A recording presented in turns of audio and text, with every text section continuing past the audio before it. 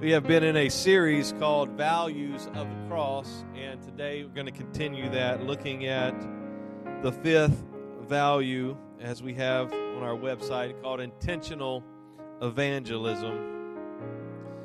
Everybody plenty warm right now? Today I had to turn on the heater. Next week it looks like we'll have to have the AC back on. Changeable weathers. Climate change is definitely here in Kansas. It's warm one day, cold the next, and in fact, it's going to change pretty much every day. So I'm not sure about all the other climate change, but I did tell somebody not too long ago that we've had climate change for thousands of years. If you believe what they say, and we had this great ice age, I'm glad that it changed. I'm glad we're not living in the middle of an ice age. So climate change can be a positive thing.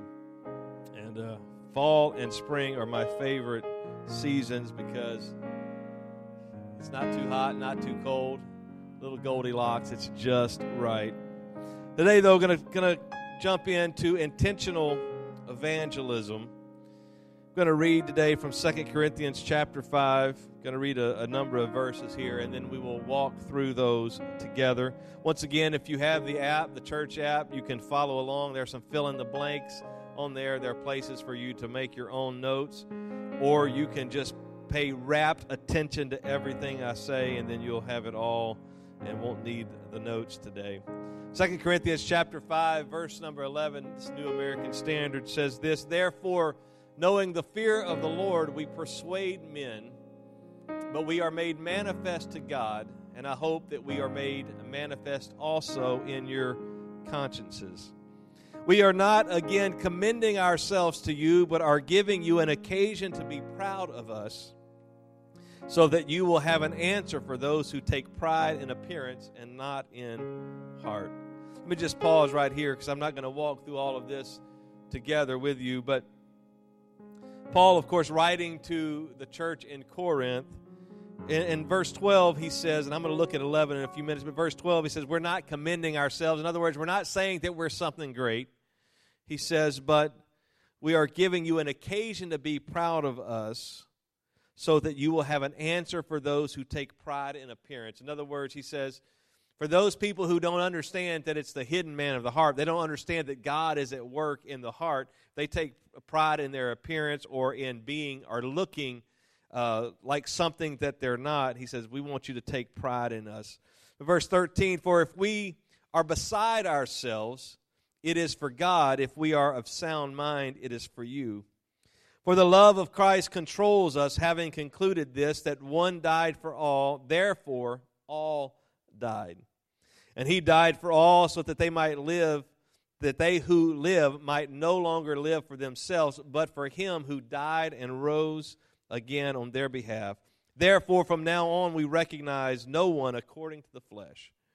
Even though we have known Christ according to the flesh, yet now we know him in this way no longer. Therefore, if anyone is in Christ, he is a new creature. The old things passed away. Behold, new things have come. Now, all these things are from God, who reconciled us to himself through Christ and gave us the ministry of reconciliation, namely, that God was in Christ reconciling the world to himself, not counting their trespasses against them.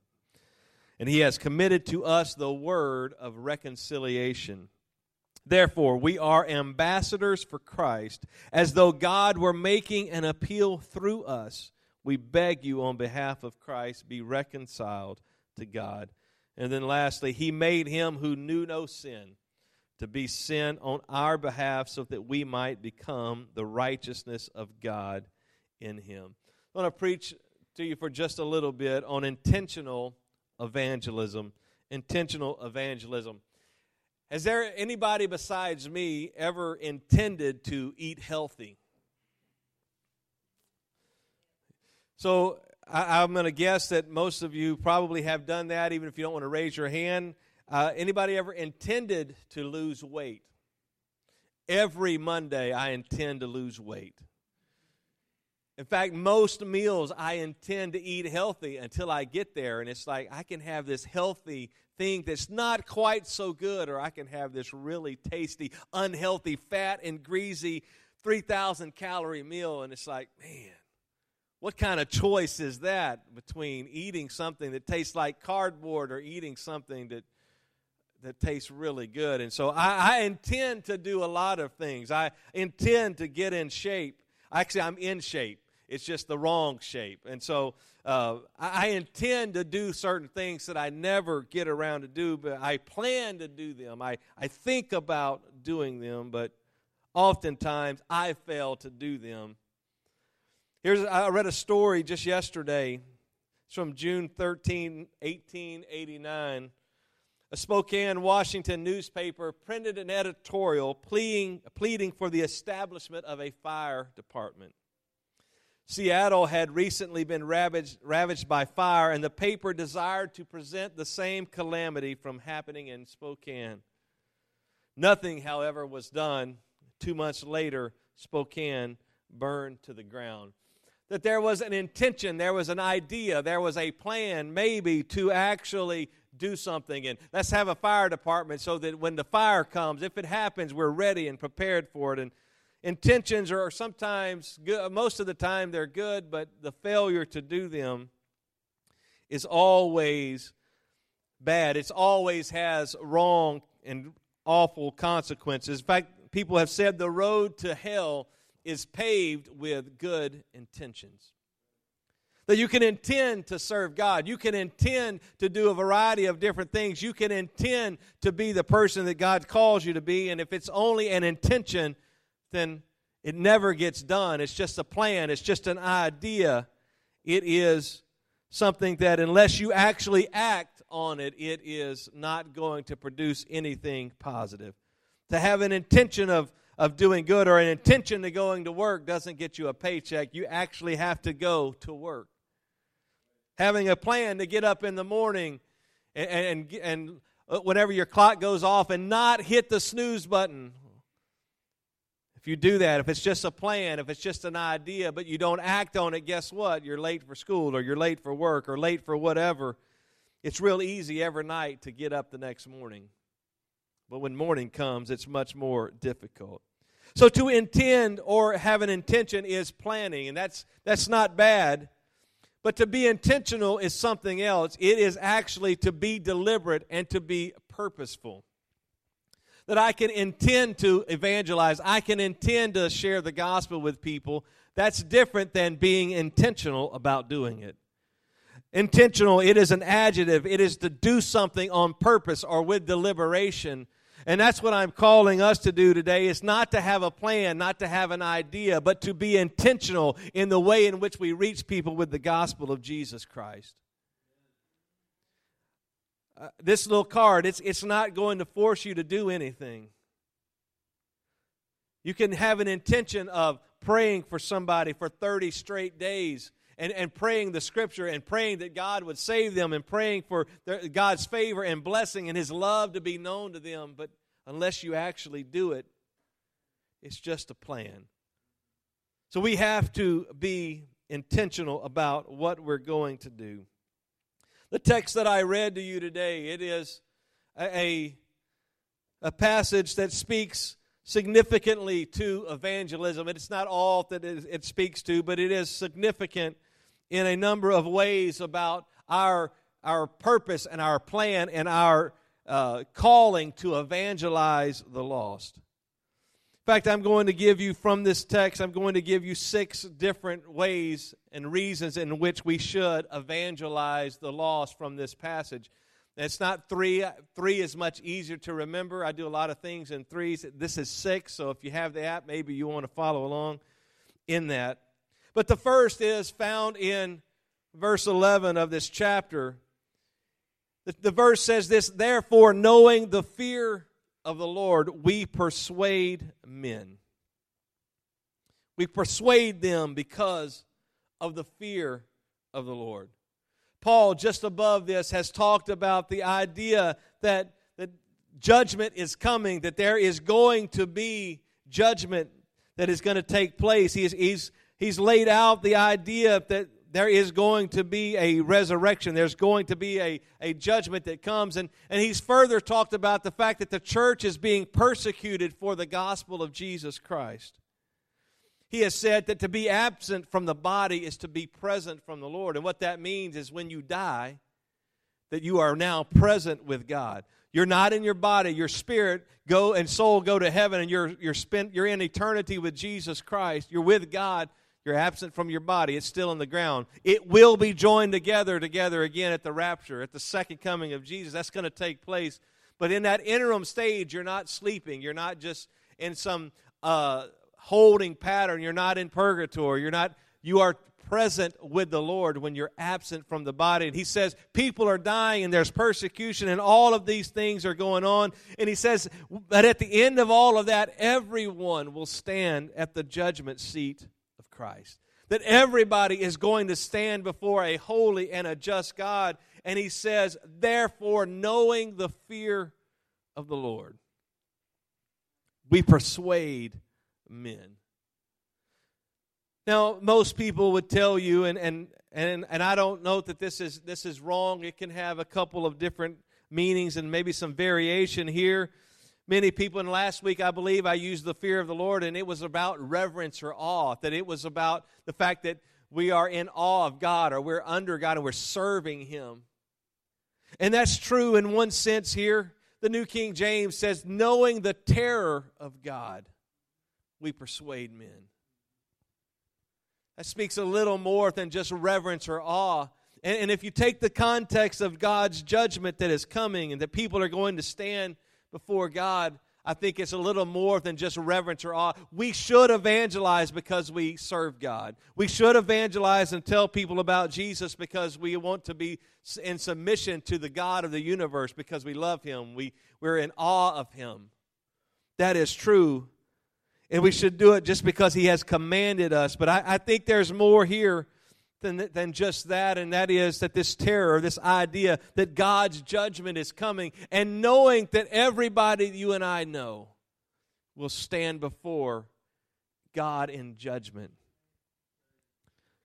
That judgment is coming on those who do not know Jesus Christ. Judgment is coming on the unsaved, and because of that, we love God and we want to reach out to them. We fear God and we fear for their eternal destiny. I was raised in church all of my life, and I'm 48 years old, and so it's almost half a century. I was getting ready to say that's not that long ago, but maybe that is a long time ago. And I remember growing up, hearing people preach about hell, hearing people preach about judgment that was coming, and seeing people flock to the altar and give their lives to Jesus Christ and be filled with the gift of the Holy Spirit. I saw that over and over growing up. It was a fairly large church in Louisiana, but seeing that, you don't hear much about that anymore. You don't hear people on the radio preaching that hell's coming, that there is a hell that people are going to go to if they're not in relationship with Him. As some would say, hell's hot and forever is a long time, and you don't want to go. You don't hear people preach about hell. I remember one preacher, very, very powerful preacher. We would have these revivals sometimes 6, 8, 10 weeks every night of the week growing up. It's a whole different church culture than now. But he would say this many times at the end of his message: goodbye, backslider. So long, sinner friend. Preaching about the judgment of God that's coming. And if you're not ready, guess what? You're not going to be standing in before Jesus and be happy with what comes. And that's what Paul says, knowing the fear of the Lord, we persuade men. There is a judgment coming on those who do not know Jesus Christ. And that should be a somber reality. That should make us go, anything we can do to keep them from going to hell, we should be doing it. God is a righteous and a holy God. And as much as He loves people, there will come a day when He cuts them off if they refuse to come to Him, if they refuse to follow Him, that they will be cut off. And the fear of the Lord will be experienced by them. The second thing here, it's kind of the flip side of what I just said, but verse 14 says, "For the love of Christ controls us." Because we're controlled by God's love, we are people who evangelize and people who reach the lost. That we are, Paul says, we are passionate for God. I've mentioned this before about being oversaved. I don't know that you can be oversaved, and it's funny when Michael Jr., the comedian, talks about it, and I've seen it.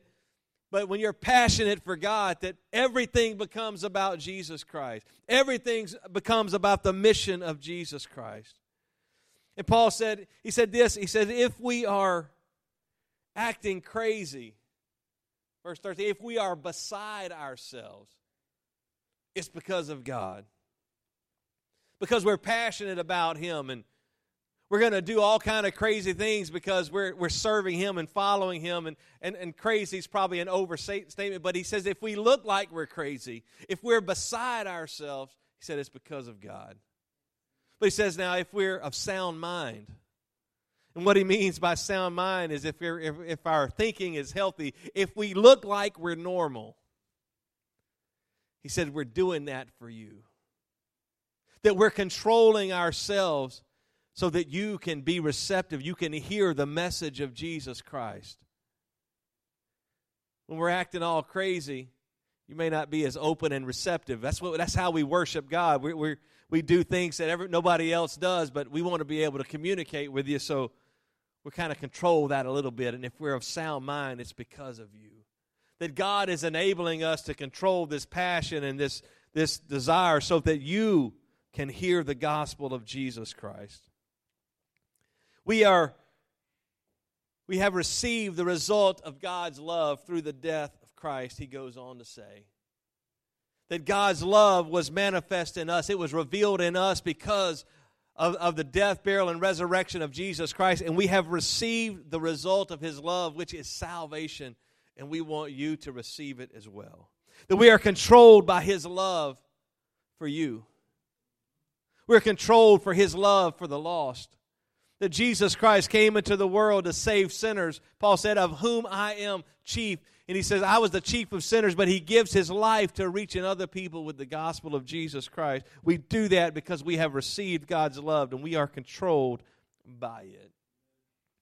The third way in which we can be intentional, or because the reason that we should be intentional is this, verse 15, is because we live for an audience of one. We live for an audience of one. And He died for all, so that they who live might no longer live for themselves, but for Him who died and rose again on their behalf. Most people that you meet, they live for themselves. That they live in a selfish manner. It's part of the fall. It's what we do, that we look out for ourselves. We do what's best for ourselves. And while I would tell you that that's wrong and that's not right, it is indicative of the human condition. If you were to look at your neighbor and tell him you're selfish, most of the time you're going to be right on, because almost everybody's like that. If you really wanted to look at your neighbor and tell them that, don't do it. Don't tell them they're selfish. They probably already know that. But we want to live for ourselves. We do what's good for us at the moment. That's just the way we are as humans. And there are a few people, relatively few, that live for others. That they give their lives to help others. They give themselves to help others. And while that's good and while that's commendable, at the end of the day, a lot of those people live for others in a way in which they're really living for themselves, so that they can get accolades of men, that they can get the praise of men, so that they can get the rewards of men, that they do for others so that they themselves will be recipients of something good. But what Paul says here is we do not live for anybody except for Jesus Christ. That we live for an audience of one. that He is the only one that we should care about. He's the only one that we should seek to please, and He's the only one that we should seek to do anything where He's looking at what we're doing and He's happy. It doesn't matter who else is unhappy. And if He's unhappy, it doesn't matter who's happy about what we're doing. We are to live for an audience of one. We don't live to please our teacher. We don't live to please our neighbor. We live to please Jesus Christ. We don't live to please our employer. We live to please Jesus Christ. And in most cases, when we're pleasing Him, people will be happy about it. But there may come times where you're living for Jesus Christ and people are unhappy with that. I've heard testimonies over and over of people who were into alcohol and drugs, and they were addicts, and they were stealing from their family, stealing from all kinds of different places. And then they encounter Jesus Christ and they get saved. And they become passionate about Jesus, on fire for Jesus. And instead of stealing from their family, they're saying, you need to know Jesus. You need to experience what I've experienced. And their families would rather them go back to being addicts. They're not happy with this transformation. They're not happy that they know Jesus Christ. So there are times where that's going to be the case, but for the most part, when you're living for Him, people are going to be happy because you're demonstrating the love of Jesus Christ. You're doing what is best for others because that's what He would have you do. But you're not doing it so people will pat you on the back. You're living for an audience of one. We don't live for ourselves. We live for Him. And I've said it before, but that means that His mission should be our mission, that His purpose should be our purpose, that His plan should be our plan. That if we're living for Him, then we do what it is He has called us to do. And He has unquestionably called us to reach people with the gospel of Jesus Christ. Fourthly, we evangelize because we have received the ministry of reconciliation. We are, Paul says, reconciled to God, verse 18 and 19. Now all these things are from God, who reconciled us to Himself through Christ and gave us the ministry of reconciliation, namely that God was in Christ reconciling the world to Himself, not counting their trespasses against them, and has committed to us the word of reconciliation. Reconciliation, or be reconciled 3 times in these 2 verses, if not more. He says, but we are reconciled to God, that God has brought us into relationship with Him. He has reconciled us. We who were lost and undone, we were sinners apart from God, on our way to hell. And Jesus Christ came into our lives and brought us into relationship with Him and reconciled us to Himself. Because this is about evangelism, let me tell you, it's a simple evangelism tool. This wasn't in my notes, but it's called the 3 circles. And this method of sharing the gospel with somebody is pretty simple. The first circle is about the Garden of Eden and how God created everything and everything's perfect. But then sin entered into the garden in the form of the serpent, and Eve listens and gives in to the serpent, and Eve takes of the fruit, and then she gives to Adam, and he eats of the fruit. And as a result of that, God curses the ground, and he sends curse on the serpent, and He sends curses on the woman and on the man. And all of these things are now broken. That the perfect creation that God had is now broken. That relationship and fellowship with God is broken because of man's sin and disobedience. So that's the second circle. The first circle is this perfect state of what God has in the garden, and man is in relationship with God, and everything is good. And then sin comes, and now everything is broken. And ultimately what Jesus has come to do is to take us in our brokenness and get us back into that relationship with God. And through the death, burial, and resurrection of Jesus Christ, through the gospel of Jesus Christ, and when we come and we follow and commit to the gospel, then we now can be brought into that relationship with Jesus Christ.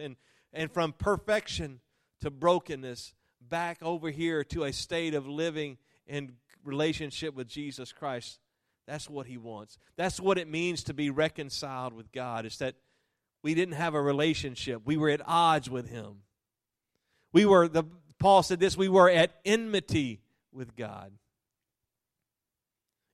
In case you weren't sure, enmity means we got this anger problem going on with God. We've got this antagonism with God. That's what we're like. And God breaks that down and brings us and reconciles us to Himself. So we are reconciled to God. And Paul says we have received the ministry of reconciliation. That means that our service to God is to reconcile people to Him. That everywhere we go and everybody we meet, we're to tell them about Jesus Christ so that they too can experience the reconciliation with God. That they too can experience having a fellowship and a relationship with God. That's the ministry that we've been given. Every believer has been given that same ministry. You may not can sing like me. You may not can play. You may not can preach. You may have a fear of getting up in front of people. There may be a lot of things that you can't do in a church. But everybody has received the ministry of reconciliation. That if you are in relationship with God, if He has brought you into relationship, then you're called to the ministry of reconciliation where you get people back into relationship with God. And he goes one step further and he says, we have received the word of reconciliation. The word of reconciliation is the simple gospel of Jesus Christ. You don't have to be an expert. You don't have to know Greek. You don't have to know Hebrew. You don't have to know anything but that Jesus Christ came, lived a perfect, sinless life. He was crucified, He was buried, and He rose again on the third day so that you and I could have eternal life. That's the word of reconciliation. It's that simple. And the only caveat to that is that people don't need to just know that. They have to live it and follow it. It's not just a truth to know. It is a truth to obey. And so you have to follow that and you have to obey that. But Paul says we have received the word of reconciliation. Fifthly, we are ambassadors for Christ, and that's why we should be intentional in our evangelism. Verse 20 says, therefore, we are ambassadors for Christ. And it goes on, it says, as though God were making an appeal through us. We beg you on behalf of Christ, be reconciled to God.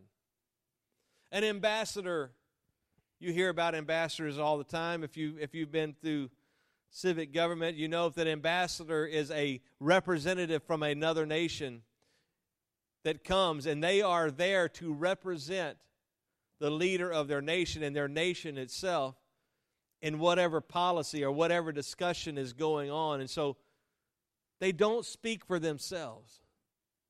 They don't say, well, this is what I want. No, it's like, this is what the country wants, or this is what the president wants, or this is what the king wants, or the queen, or whoever it happens to be. This is what the dictator wants. That if they're an ambassador, they are not speaking for themselves. They speak for the one who has sent them. And Paul says we are ambassadors for Christ. We are the representatives of Christ in this world. That people should see us, and they're not seeing us, but they should see the one who sent us. That they should see Jesus Christ and Him crucified. And he says God is appealing through us to people. He said that is the way it is being done. It is as though God is appealing to you through us. We've talked about this before, but God doesn't come and preach the gospel.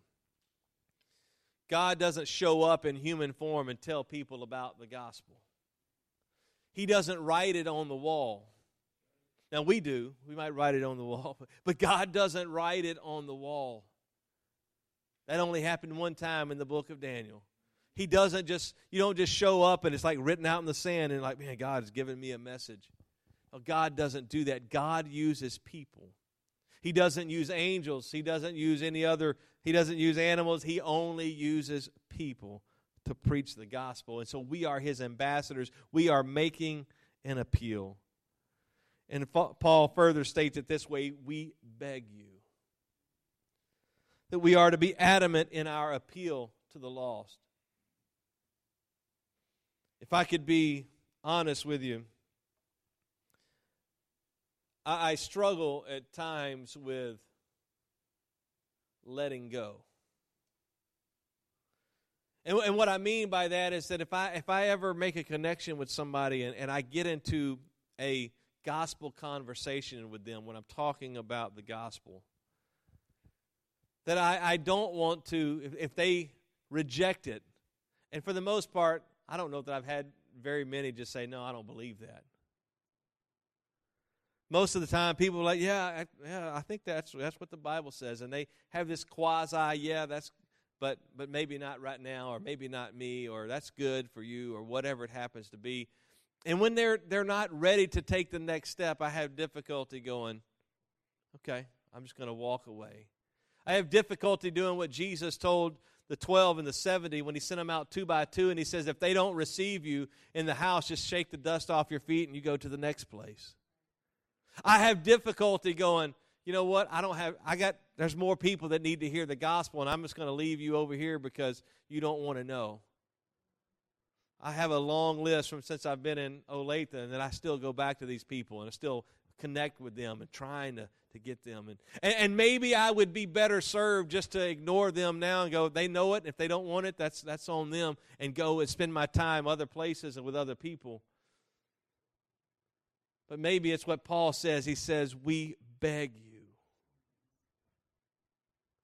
It's not just, hey, if you want it, great. If you don't want it, great. No, we beg you, be reconciled to God. That there should be a passion, there should be a zeal, there should be something that's burning inside of us. Say, God's not going to do it if I don't tell you. We are ambassadors for Christ, and he is appealing to you through me. And I beg you, be reconciled to God. Lastly, the sixth reason that we should evangelize the lost in this passage is because we are the righteousness of God in Christ. Verse 21, he made him who knew no sin to be sin on our behalf, so that we might become the righteousness of God in him. Jesus who was sinless, Jesus who was perfect, Jesus who never did anything wrong, Jesus who at the age of 12 was about his Father's business.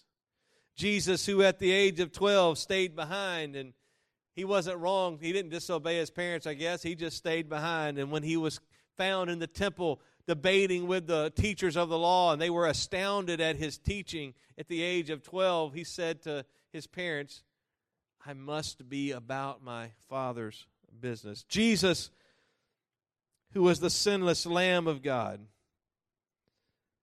became not sin, as it says here, in the sense that he became a sinner, but he became the sacrifice for sin. He became sin's sacrifice.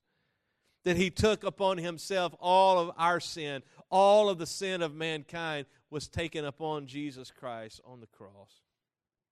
And he died for the sin of the whole world. But the world can only accept that righteousness that he gets when they come into relationship with him. And it says that we became the righteousness of God in him. That the sinless Lamb of God, who was perfect, who lived a holy, righteous life, his righteousness is imputed to us. Because we have become his righteousness. Now we should evangelize. We should reach others with the gospel of Jesus Christ. Because of what God has done in us, because we know the fear of the Lord, we're controlled by his love. We live for an audience of one. We have received the ministry of reconciliation. We are ambassadors for Christ, and we are the righteousness of God. 6 reasons that you and I should evangelize the lost. As Anthony comes to the music, I read a story This was in Canton, Ohio. You may know Canton. It's where the NFL Hall of Fame is located. It says a Canton man named, I can't see his name here in my notes, Norman Yoder. He received an award, a commendation from the city and from the fire department. It's called the Good Samaritan Award. On July 15th, the story is that at around 8 o'clock in the morning, 6 adults were trapped inside a home in the 900 block of Smith Avenue. 4 of those adults were sleeping on the second floor when the fire broke out. And Norman Yoder, driving by, and he had a ladder on his truck, he sees the flames, and he stops and gets his ladder and rescues the 4 adults on the second floor. And firefighters later would rescue the 2 that were asleep in the basement. But he's just driving by and he sees a fire and I got to do something. I got to save these people. I got to do whatever I can. I don't know how else to say it, but there is a fire coming.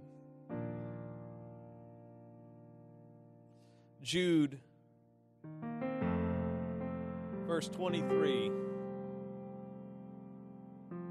Jude writes, "But others save with fear, pulling them out of the fire, hating even the garment defiled by the flesh." What he says is, there's a fire coming. There is a hell that people are going to go to. And he said, if you can't save them any other way, he said, save them with fear, pulling them out of the fire. That's what you and I have been called to do. Knowing the terror of the Lord, we persuade men.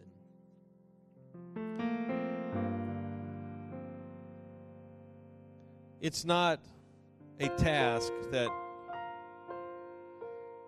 we can be haphazard about. It's not a task that we can just, when we feel like it, share the gospel. It's not a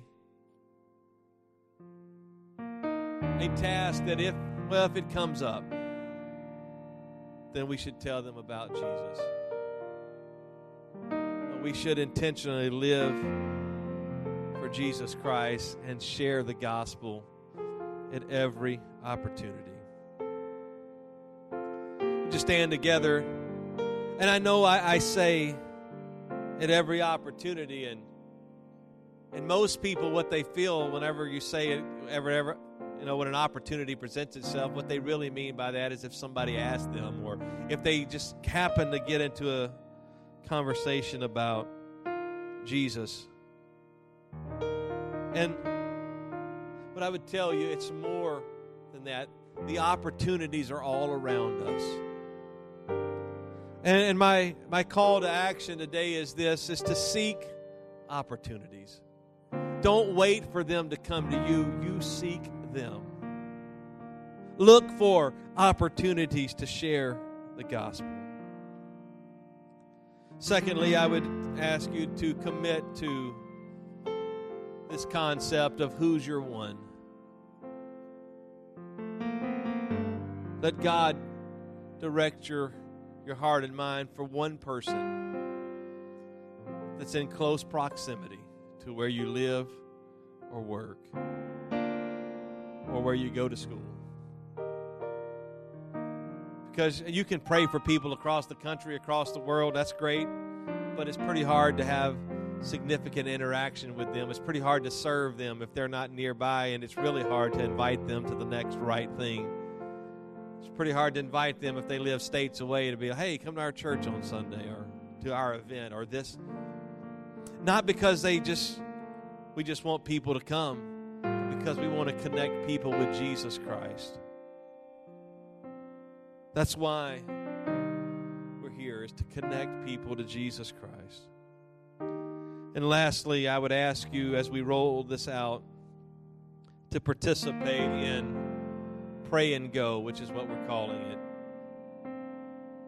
Whether you're part of the administration of that or whether you're one of the walkers who are going door to door, you're not knocking on doors, you're just praying and putting a door hanger. However you participate, commit to doing that, not for me, not for you, but for the audience of one.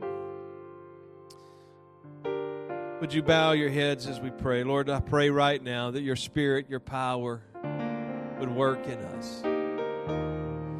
God, you have unquestionably called us to evangelize the lost. You have given us the ministry of reconciliation. We are your ambassadors. You have made us the righteousness of God in Christ. Lord, we know that judgment is coming. We know that people are lost and they need salvation. Lord, we are controlled by your love. I pray, Lord, that you would help us to have a burning passion and desire to reach others with the gospel so that they do not experience your judgment, but they experience only your reward. That they experience an eternity with you. That they don't experience the tragedy that would be for them to never hear the gospel of Jesus Christ and to spend an eternity apart from you. Lord, I pray that you would work in us to be those people. And as we get ready to sing a song, would you just keep your eyes closed and would you meditate and ask God to speak to your heart about who he would like you to begin to focus on? Jesus at the center of it all. Jesus at the center of it all. From beginning to the end, it will always be, it's always been you, Jesus. Jesus, and nothing else matters. And nothing in this world will do.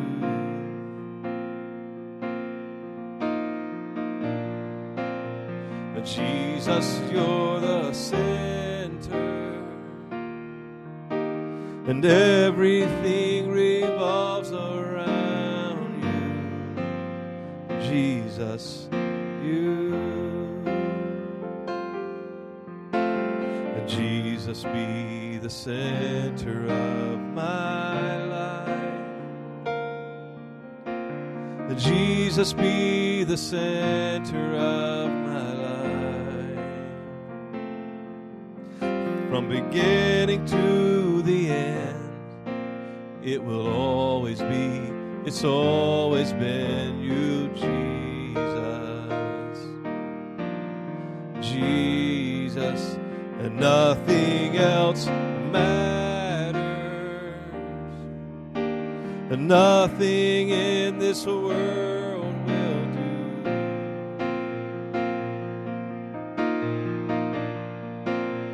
But Jesus, you're the center,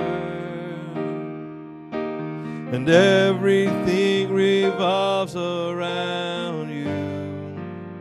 Jesus, you.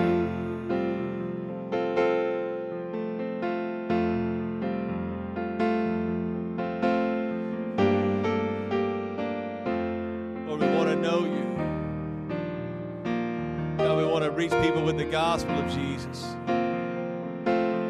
From my heart to the heavens, Jesus be the center. It's all about you. Yes, it's all about you. From my heart to the heavens, Jesus be the center. It's all about you. Yes, it's all about you.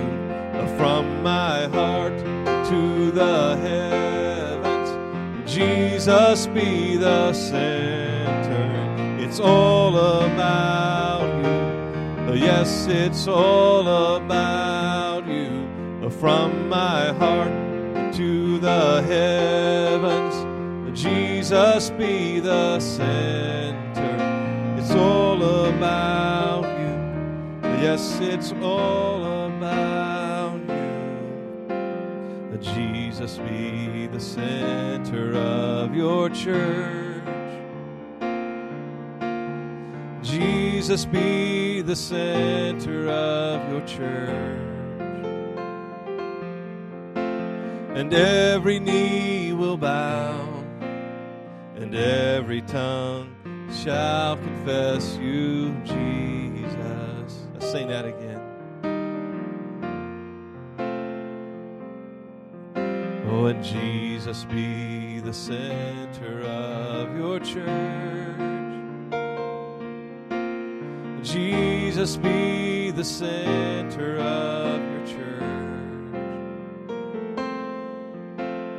Every knee will bow, and every tongue shall confess you, Jesus. Oh, Jesus. Lord, your word tells us that every knee will bow, every tongue will confess you as Lord. The only question, Lord, is will they do that before the judgment seat of Christ? Will they do that before judgment comes? Lord, I pray that you would help us to reach them with the gospel of Jesus Christ, so that in this life their knee will bow, their tongue will confess that you and you alone are Lord, that you and you alone are the only way of salvation, that you are the God of the universe, you are the Lord of lords, the King of kings.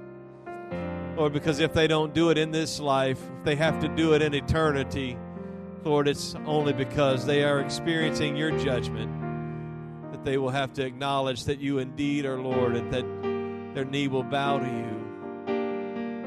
Help us to reach multitudes of people in our city, in our circles, in our neighborhoods, in our families. Lord, help us to reach them with the gospel of Jesus Christ. But Lord, help us to do that one at a time. That the task is not too great, Lord, when we pick one person that needs to know you and that we're going to focus on and pray that you would be at work in them, that you would bring them into salvation. Lord, that we would demonstrate your love every week. Lord, do it one person at a time, but let multitudes be brought into your kingdom through what we do. We thank you for it, and we give you praise in Jesus' name. And everybody said amen. If you would, before you leave today, grab one of these cards. The small tear-off piece, you can just put the name of the person that you're praying with, drop that in one of the buckets, and so we know, and we can just have that on our church list as well. And then write their name at the top of the bookmark so you can pray for them every day. And if you're unsure how to pray for them, once again, in the app or on the website, Who's Your One, you can find a PDF prayer guide along with another PDF that will give you practical ways that you can share the gospel with people. God bless you. Thank you so much for being here. Pens are at the back table here if you don't have one of your own. Thank you for being here. Greet one another, socially distanced, of course. Say hi. Tell them how good it is to see them, how good looking they are today. God bless you. We'll see you hopefully on Thursday night, Foundation 101.